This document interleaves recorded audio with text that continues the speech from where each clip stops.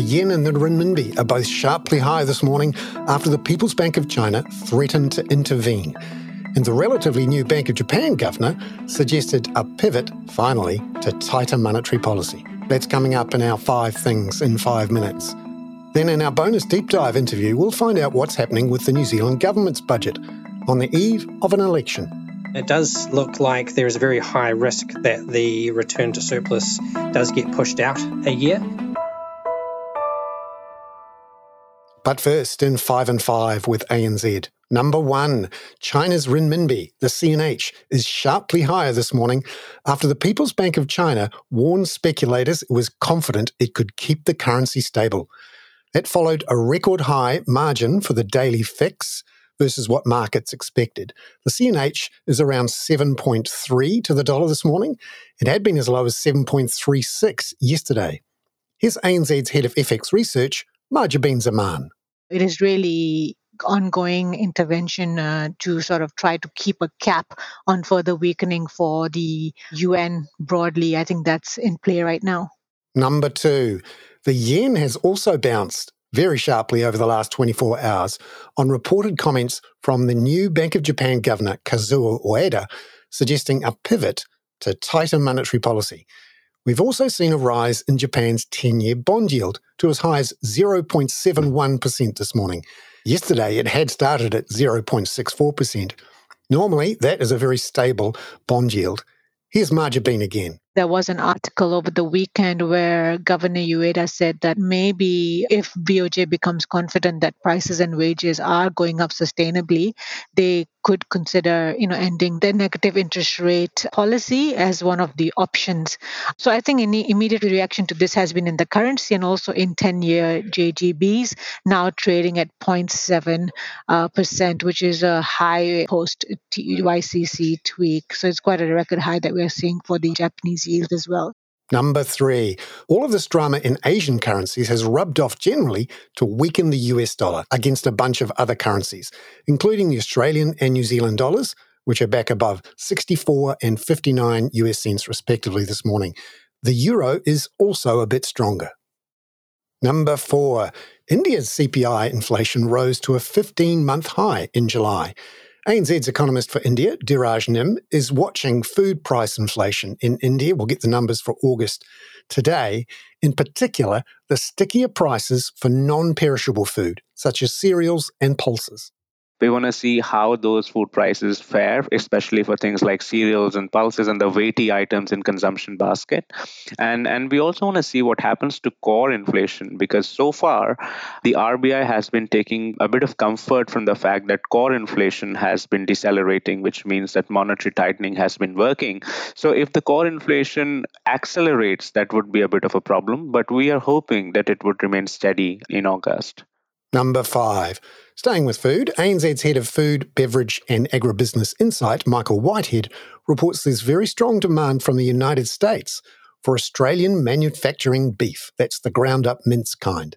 What's happening in the US right now is that because of bad weather, they've had to get rid of so many of their cattle, and they have the lowest herd since the 1970s. And it looks like their herd numbers may keep going down for a few more years yet. So this means that the Americans not only need more of our manufacturing beef for their burgers and their fast food, but they need more of our good steak as well to go into their fine restaurants because they've got less of their own at home.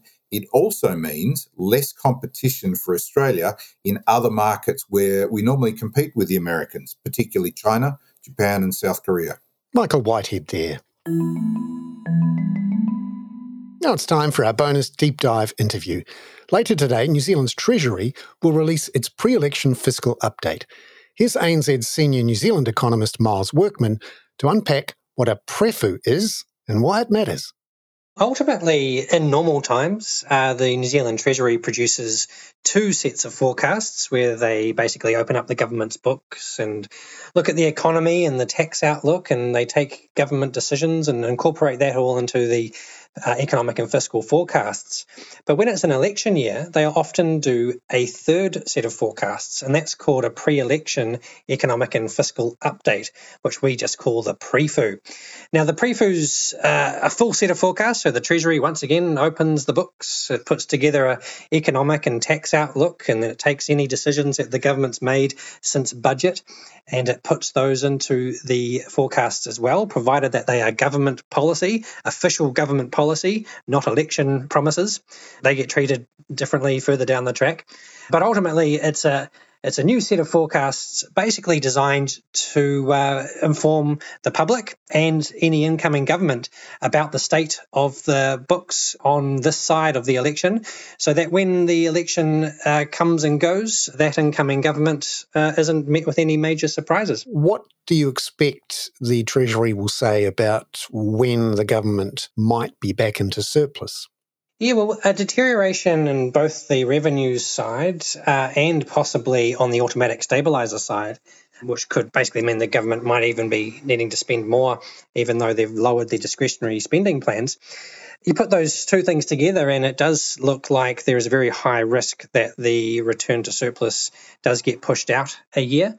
So in budget, they were forecasting a return to surplus in the year to June 2026. We think that that's more likely to be pushed out to the year to June 2027. There is a risk here that if the Treasury produce a set of forecasts at the pre-election update and downside economic risks materialise over the coming year or two, we could quite easily be talking a return to surplus 2027, 2028 in a more pessimistic scenario. Just stepping back and looking overall at the government's fiscal situation and what that implies for government bonds, how much buffer is there in the outlook for the government in terms of its credit rating and how international investors and local investors view those bonds, given that there's been a deficit for a while now and debt has increased? Is it a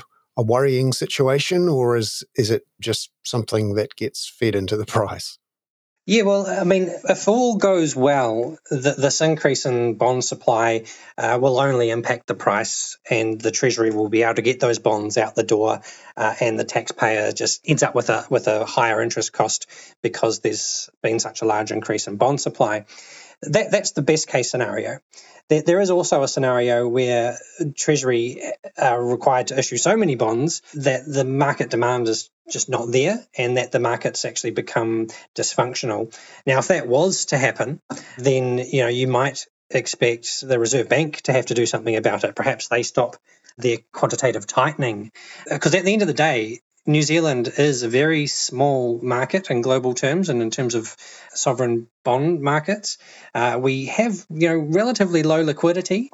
So it is one of those things that, there is a risk here, and there is certainly a limit to how many bonds the market can take down. Miles Workman there. I'm Bernard Hickey. That was 5 and 5 with ANZ for Tuesday, September the 12th. Catch you tomorrow with a deep dive into the relentless growth of grain farming in Australia.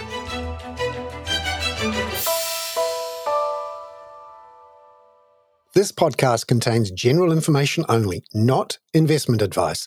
You should obtain advice for your personal circumstances before making any investment decisions. Please view the podcast disclaimer available via your media player or email.